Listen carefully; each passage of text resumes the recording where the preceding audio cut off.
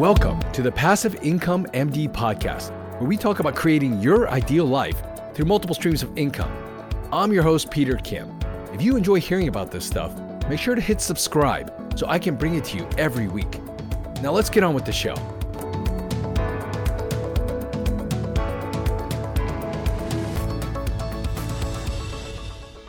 Hey everyone, today's going to be a great interview. We're so lucky to have Tim Wallen. He is the CEO of MLG Capital.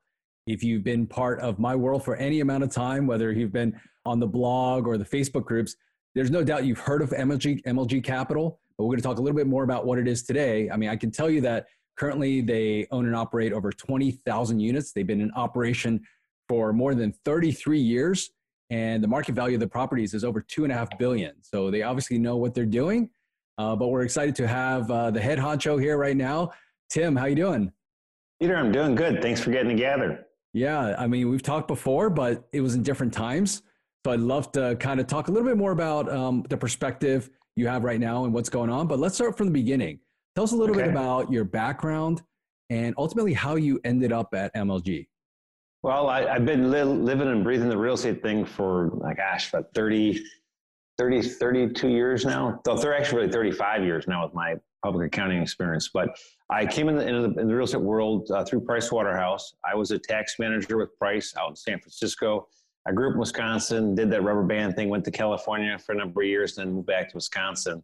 But when I came back from San Francisco back to Wisconsin, I had MLG as my client. And I spent about a year working with them, and then I joined them as the CFO and a smaller partner back in 1989. And then I took over the leadership role as the CEO in the year 2000. So I've been with MLG for roughly 31 years. Again, living and breathing real estate and tax and all the things that go with it for that whole time.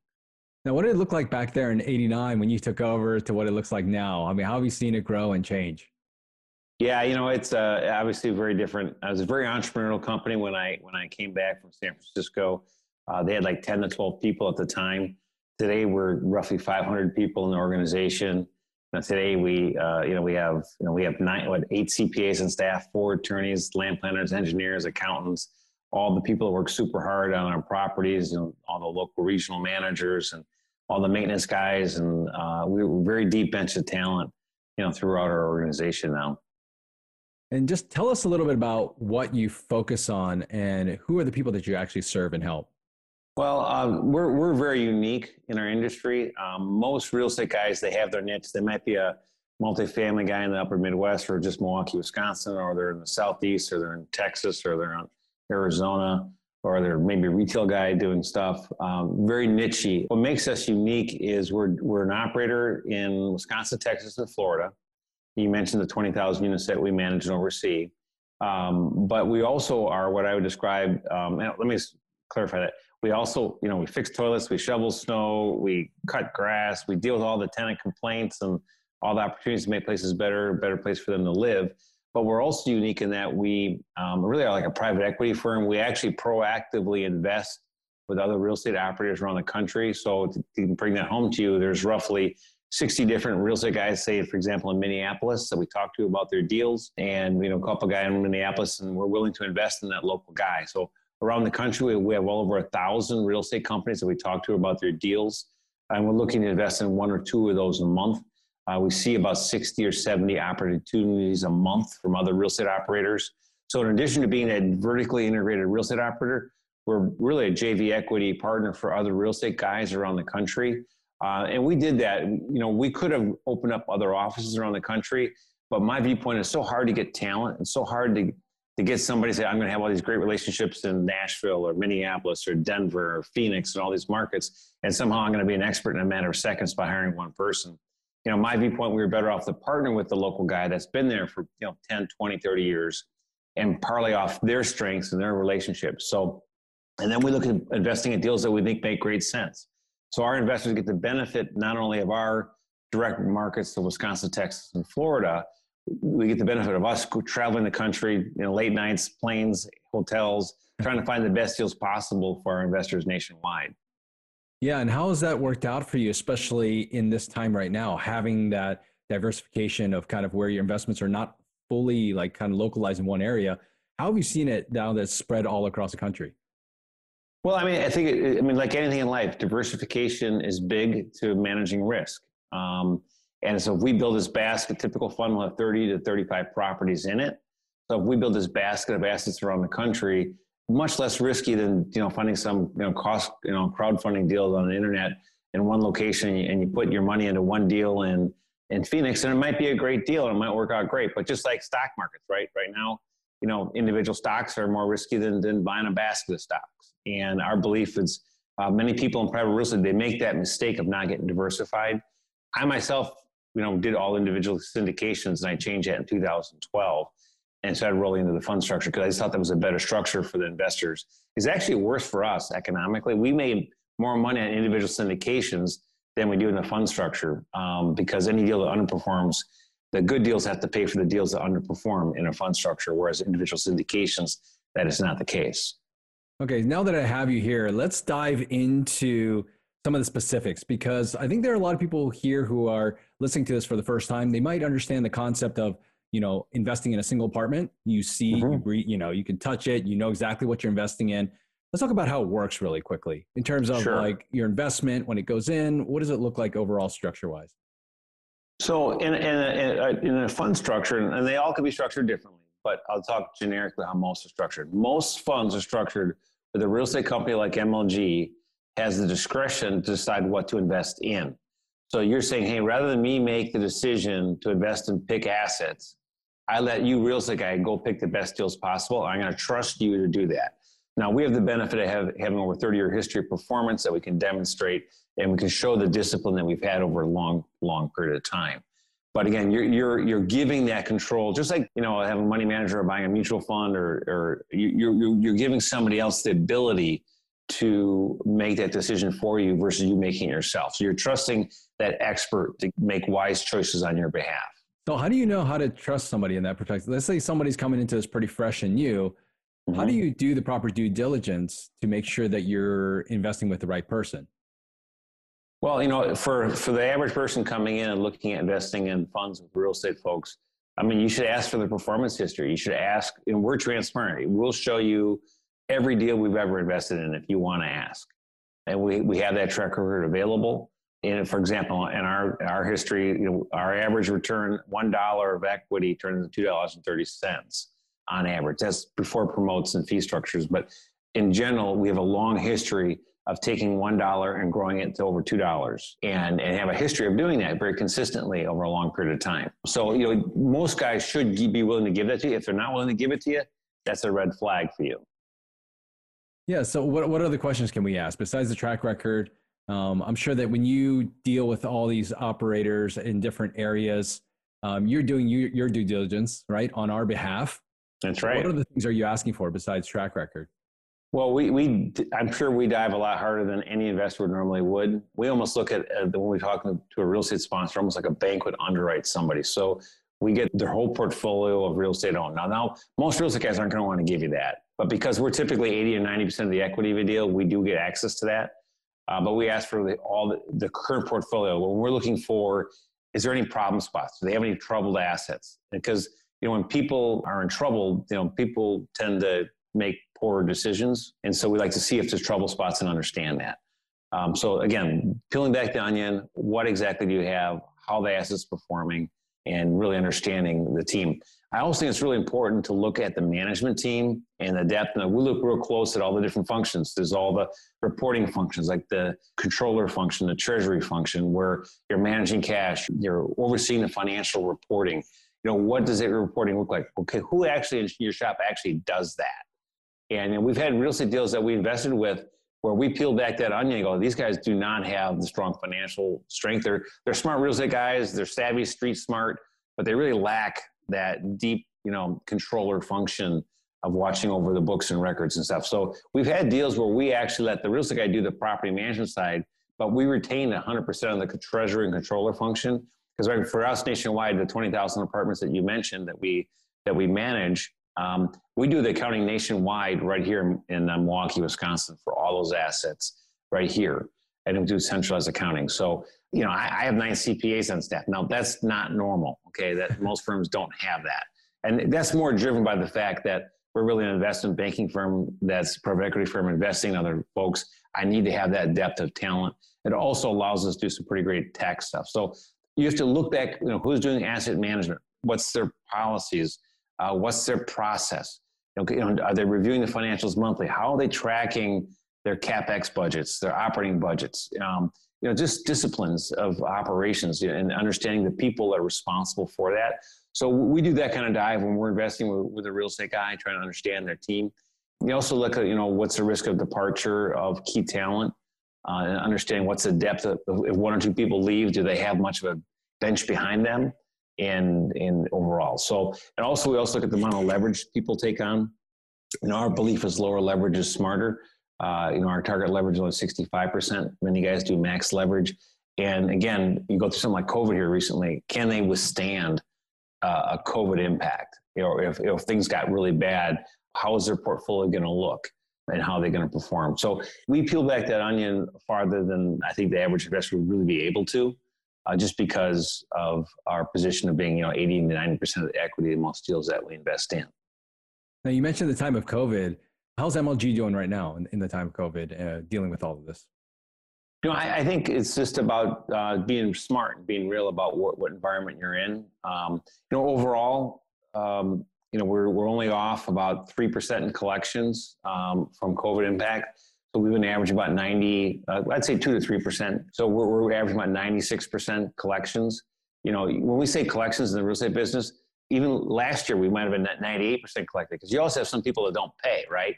I mean, in any environment, you have people that don't pay. So we're really talking about a 2% increase or so of non-payment impacted from COVID, which honestly is less than I thought. When we underwrote, we actually looked at, what if we don't collect 20%? What if we don't collect 25% because of COVID? Back in April, we were running those kind of math gymnastics because we understand, in our portfolio, because of our lower leverage point, we could handle collection drops of 25, up to 30% on the assets and still pay all of our bills just fine. Again, because we have lower leverage than much of our industry. Do you see right now, obviously we're still in the thick of it. And I know that people are talking about all sorts of things. So our stimulus money might run out. We're still going to be going for a while.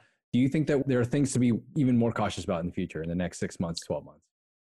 Well, I will say in general, I view it to be a temporary condition. I do think there's permanent job loss here. Okay. So I don't want to understate that. But we're already back to like 8.4% unemployment here. We snapped back pretty quickly from, I think they got up to 14% at its peak. Just to have some reference, 2010, your unemployment got up to 10%. So we went past the Great Recession unemployment numbers, but we're already back below that, 8.4. So the way we're looking at stuff, we're expecting recovery in general by the end of 2021. So we expect a bit of a slow grind between now and then. We got to get through the COVID issue. We got to get through the COVID scare. We got to have some vaccines. We got to have more therapeutic type stuff. So when you're doing your planning, when you're doing your underwriting to buy stuff, right now we have roughly almost 55 million of deals to acquire right now. But all those deals we got off market. The key to that is, are you being real about your assumptions? If I was believing by the end of 2021 and 3 months from now we'd be back to normal, I'd be nuts. So you just got to be real about what you're assuming. And whether it be from an operational perspective or from a new acquisition perspective, just be real. It will pass. It's a challenging time for many, but it will pass. And it does create opportunities that you can take advantage of. Now, what are you telling investors right now when they're thinking about investing with you? When you mean setting expectations correctly, what are you letting them know? That returns just might be a little bit less than maybe they expected a couple of years ago? Is it going to take longer to get your money back? Is it, what are you telling them in terms of expectations for how to invest during this time and what it'll look like? Well, it's kind of a really interesting environment because what you're navigating, there's so much money out there right now. And with all the government stimulus, the stock market growing, there's just so much money out there. Interest rates are near zero. Yeah, but you can buy real estate and you can buy multifamily real estate and produce, let's call it I'd say 4.5%, 5% is probably real. There's some deals we look at, we can produce a 6%, but I'd say right now the expectation is more 5 or 6% cash on cash yield, something like that. I think that's a deliverable. But I tell you, it's competitive out there. When people are out trying to buy stuff and we're competing against other buyers, it is really competitive. All 5 deals that we're working on right now are all off market, where we didn't compete against anybody to buy those assets. we've been having a hard time competing on market deals just because it's just so much money out there overall. So I would say the bottom line of what to expect, more modest cash on cash yields in the context of multifamily. And it will be more modest, but it will get better. And I think there's opportunities. You do have to be cautious on the buy side, and you got to be real assumptions. If you're real, I think things can work out well for anybody buying, multifamily. I mean, the reference point that a lot of people have is 2008 to 2010. They talk about that recession and how it was so bad for real estate. All these prices dropped. A lot of people lost a lot of money. How do you see today different? Because you guys have been through multiple cycles. So how's this one different from 2008 to 2010? Is the same type of sentiment? Well, the Great Recession, 2009, 8, 9, 10, that was a slow grind down. You had true fracturing in the banking industry. The banking industry was in trouble. You had true fundamental challenges. So you had this slow grind it was about 4.4% unemployment in like 2007, and you bottom about 10% unemployment. Well, what's crazy about this cycle, we had 50-year lows of unemployment back, just 8 months ago, right? You're at 3.5% unemployment, and you catapulted up to 14% unemployment in a matter of months. So it's a forced government shutdown, forced government, recession. And so it's very, very different fact pattern. You came into this with a lot of strength. So it does give you a better cushion, and the banks were very healthy and less leverage coming into this as well. So much more able to see a snapback be quickly. I still think it's going to be relatively modest. It's not going to be a slow grind back like it was from 2008-9, because there were systemic problems in the financial industry. And we had to work through that, and we had to strengthen the banking system. And we don't have that fact pattern right now. So it's just a matter when people get past the fear of COVID and live life again. And it's good reasons to have fear, but we have to get through that as a country. And once we get through that as a country, I think things will snap back. I think people start traveling again. It'll recover quite quickly at some point. Our underwriting says we're looking at 2022 for that to really start happening. I mean, you guys invest in not only multifamily, but in some other sectors as well, right? Other fields. And so how have you seen the difference between multifamily and maybe something like industrial or something like that? Sure. Well, when we look at all asset classes, there's a fundamental concept of the basics of demand and supply. And sometimes people can overcomplicate it or overthink it. But let's talk multifamily once real quickly. So, multifamily story, anything you do, right? If you have too much supply versus demand or whatever, you're going to be in trouble. If you got too much supply versus demand, your prices are going to fall. Basic economics, right? Whereas if you got great demand versus supply, things are going to be really good. You got pricing power and all that kind of stuff. So you have to just keep it simple from that perspective. So if you look at multifamily, the fundamentals of demand and supply are very sound. If you look at the demand side, you got aging population, student loan. Housing prices are up 57% in the last 8 years. Rents are up 38%. Affordability is an issue. Unfortunately, you have higher divorce rates. You have people getting married later in life. You have pure population. I mean, we talked earlier that you're in the OB area of medicine, and people keep having babies, right? The population growth. So we average about 0.7% population growth every year. So you get a built-in demand generator that's real. And the interesting thing is household formation, which is all those things I just talked about: aging population, student loan debts, all those kinds of things that impacted people's ability to go into housing. Household formation is at 1.09%. Whereas population growth is at 0.7%. So what that means is you're actually creating new home demand of housing, single family, multifamily, at a rate 50% higher than population growth because of all these other factors. So the demand side of multifamily is super intact. Supply side, the interesting thing here, the one impact of COVID that people don't think about is that you're going to have less supply created because banks are getting tighter, right? When you have a COVID environment, that fear means the lenders aren't going to lend as much. The developers aren't going to take as much risk. So you're going to have all these things of slower supply growth. But yet that demand side, everything I mentioned, none of that stopped. Frankly, people probably have more babies right now, right? With all this time alone. And so you have demand side of this thing is fully intact, and yet supply side is going to be slowed. So when this does snap back, multifamily solid. Industrial has major things in its favor as well. The United States has low energy costs, which is big. You're seeing this trend for jobs repatriating back to the United States. So you have jobs coming back to the States. So there's good things happening there.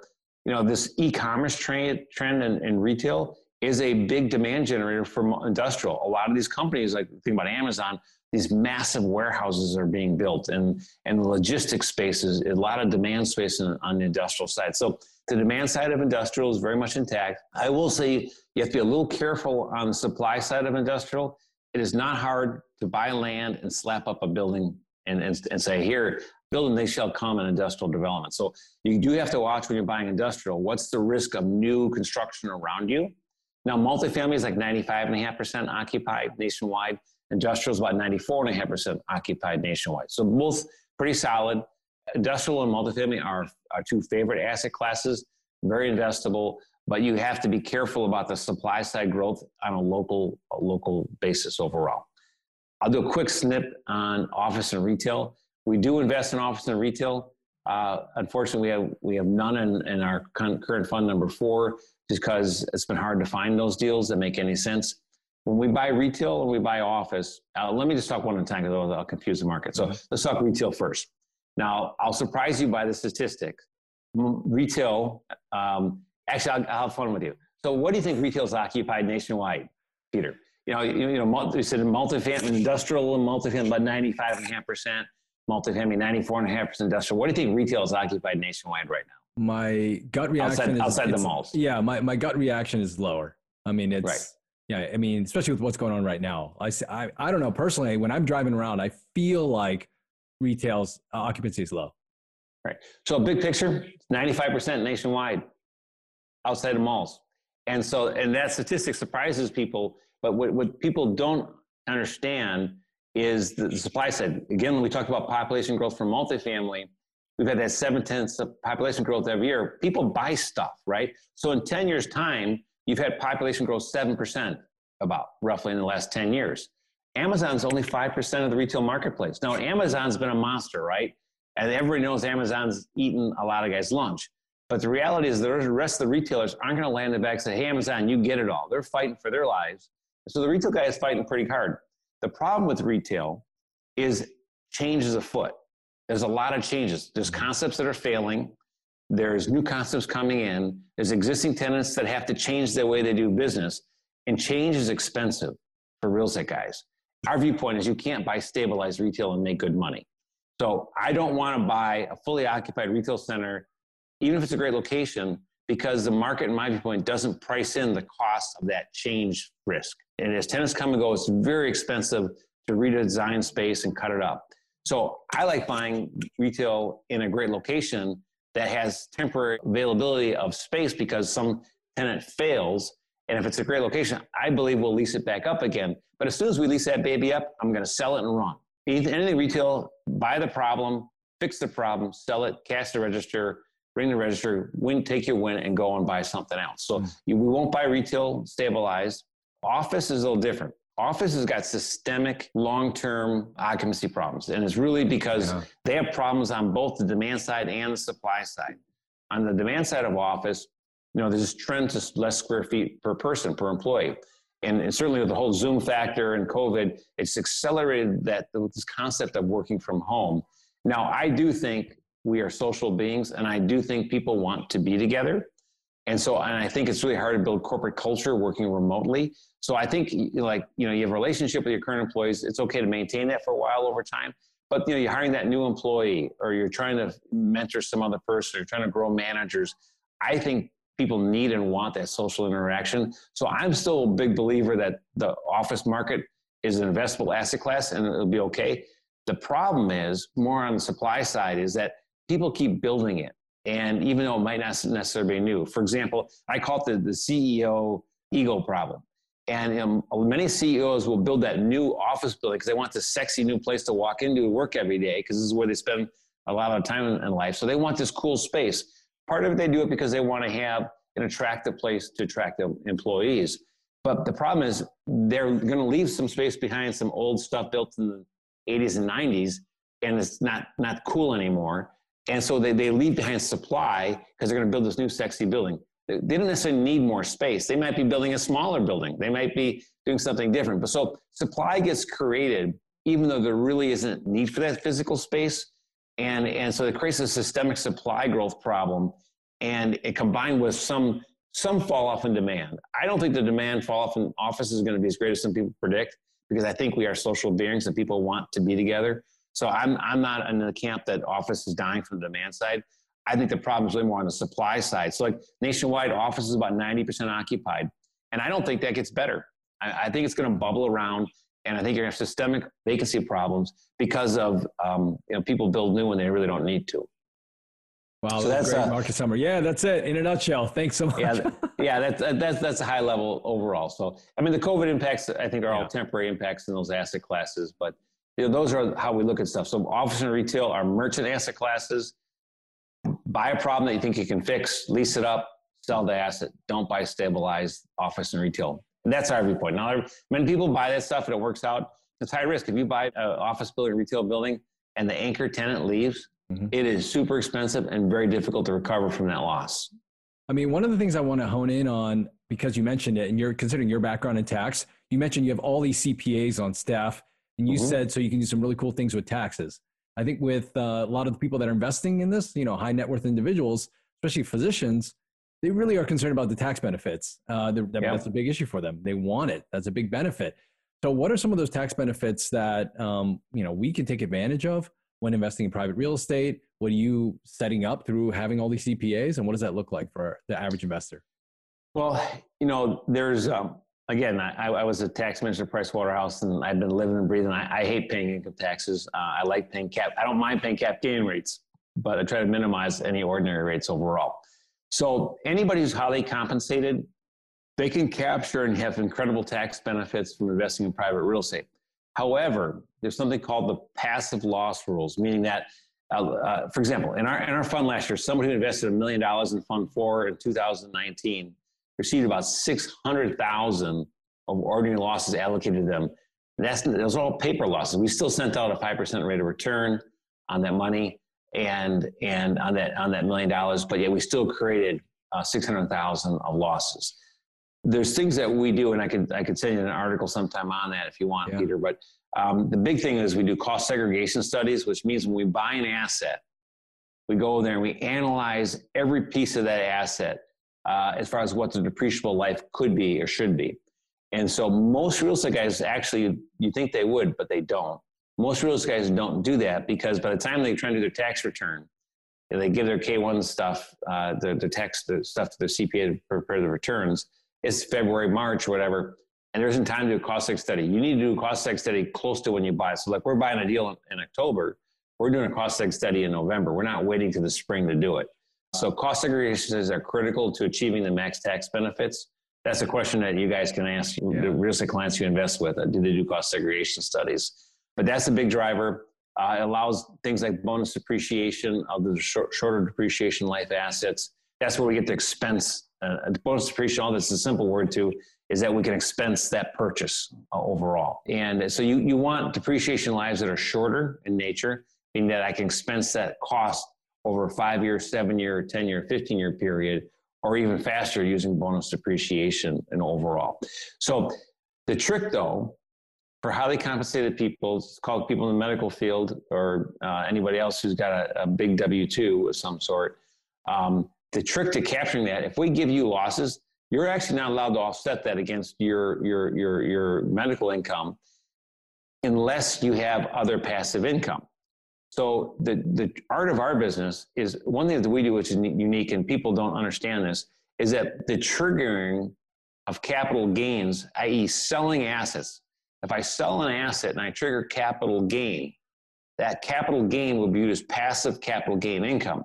And the power comes for highly compensated folks is when I sell an asset, when we sell an asset, now if I trigger $1 million of cap gain, I have a neurosurgeon that has this exact fact pattern, triggered $1 million of cap gain income, have more than $1 million of ordinary losses sitting there, that $1 million cap gain, $1 million ordinary nets to zero, right? So zero impact on your taxable income. But because I gave you $1 million passive gain, you're now allowed to use $1 million of passive ordinary losses. If I didn't sell that asset, if I wasn't willing to sell that asset, and I never triggered the cap gain, the passive capital gain, you never will be able to use those passive ordinary losses until some day long into the future. So to get that current benefit of that, the fact that we sell assets, ring the register, take our profits, actually enhances the after-tax rates of return.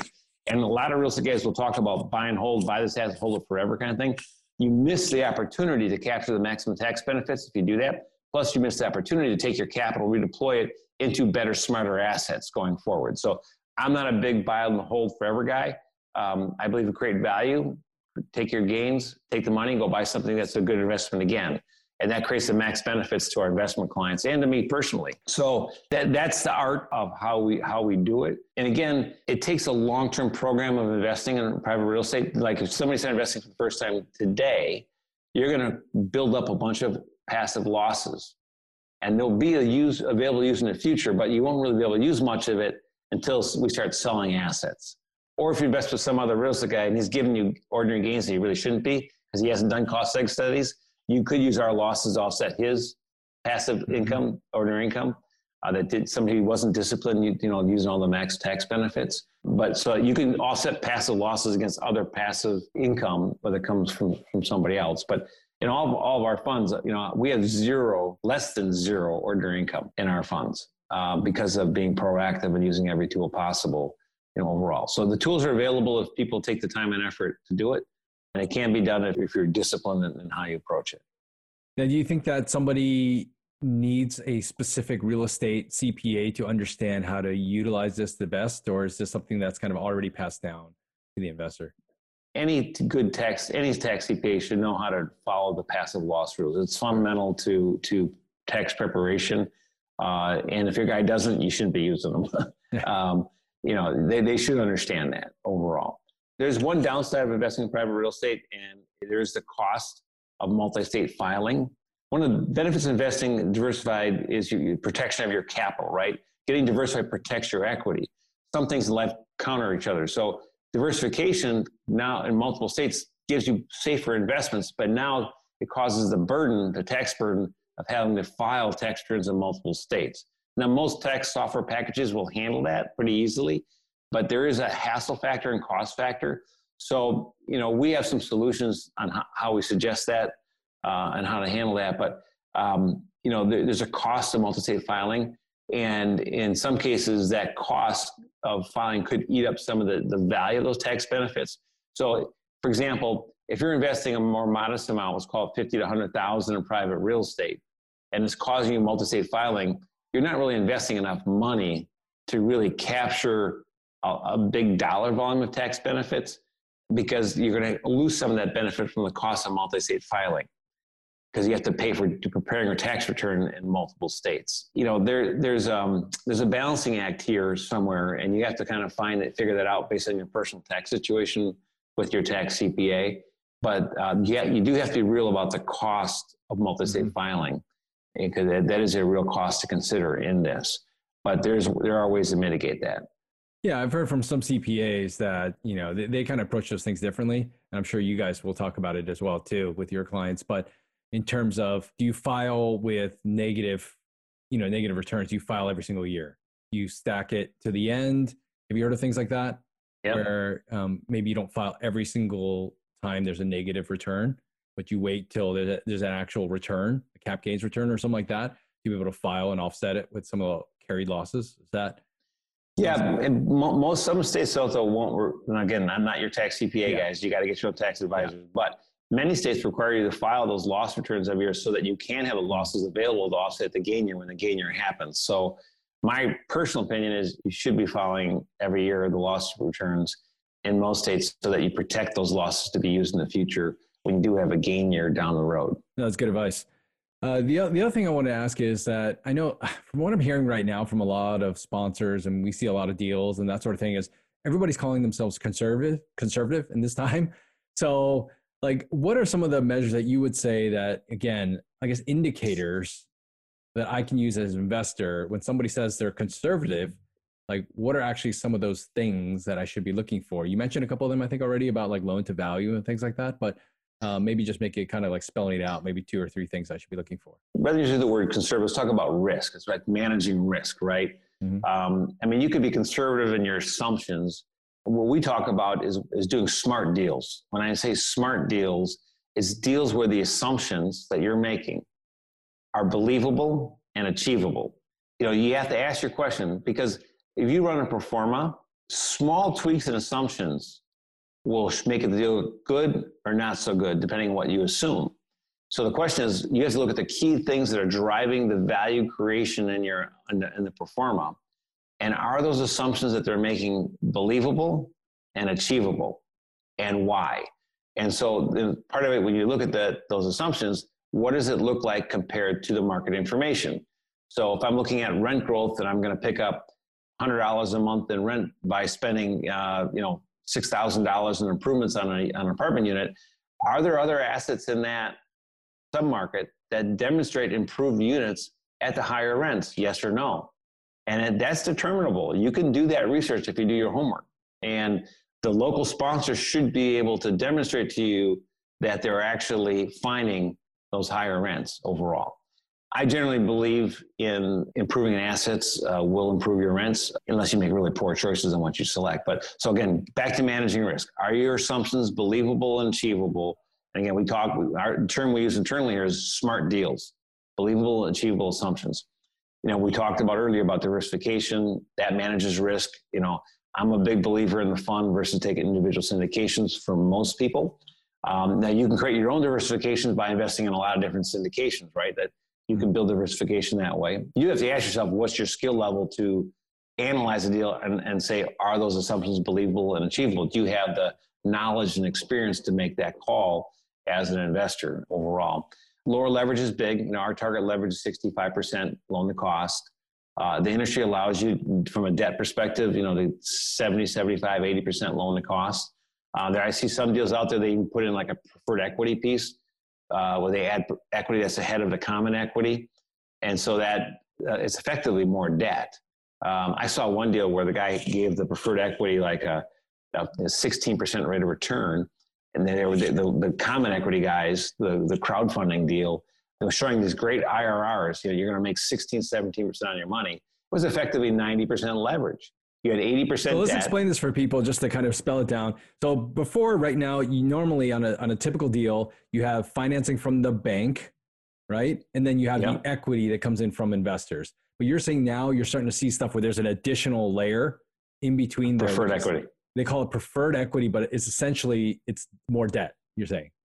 It's essentially more debt because if the thing breaks bad, the bank gets paid first, preferred equity gets paid next, and the common guys get paid last. Uh-huh. So if there's only enough money to pay the bank and the preferred guys, you common guys get Zippo. So the preferred guys, in the example I gave, they can earn a 16% rate of return before you see your common equity back. And that's a hard bogey to hit, 16%. Yeah. And it made the IRR look good. But again, that's the things, you know, as somebody looking at private risk investing, you know, I don't believe that max leverage is ever worth it. You know, it's just, you've worked hard to make your money in life. Preservation of capital is extremely important. And so my viewpoint is I'm going to do 65% leverage. I'm going to make a lower IRR. Who cares? I've saved if I end up producing a 15% rate of return versus 17% rate of return, I'm very happy at 15% rate of return at 65% leverage versus taking the higher risk and earning 17%. You don't need it. It's not worth it, in my opinion. The last thing that I'd say is anything that we do is we have a proactive strategy to grow our operating income some way, somehow. So I always call the football analogy, the best defense is strong offense. You know, if you have an offensive strategy that you're going to grow our operating income, I'll take one of our West Grove property where we took rents and we moved rents up roughly 25% in the last 3 years. Now, if we had a fallback and rents dropped 10%, I'm already up 25% because I had a proactive strategy to grow operating income. So any kind of downturn, I got additional built-in cushion. The cash flows worked the day we bought it, and now I've grown my gross income by 25%. I have that much more cushion for a recession coming along. So my viewpoint is lower leverage, diversification, proactive strategy to grow operating income, because that gives you more cushion when the unexpected happens, like a COVID-19. Those are big. And then on the very beginning of the deal, doing smart deals that have a believable and achievable assumptions. That's going to protect you when the unexpected happens. All right. Well, I think this has been a quick lesson in private real estate, what to look out for, how to mitigate risk, these kind of things. And I really appreciate your time. I learned a ton. Obviously, you guys are preparing and have prepared for this time. Yeah, it's obviously showing. I wish you continued success. And thanks for your time. Really appreciate it. All right, Peter. Thank you for the time and take care. Okay. Thanks, Tim. Yeah, bye-bye. Enjoy the show? Let me know by dropping a review in the podcast app you're listening to us in. And if you haven't already, make sure to hit subscribe. Are you a part of our community yet? Join thousands of physicians who are also on this journey to creating their ideal lives through multiple streams of income. You can join us on our Facebook group, Passive Income Docs, and you can always learn more at our website, passiveincomemd.com. Thanks again for allowing me to be a part of your journey. See you next time.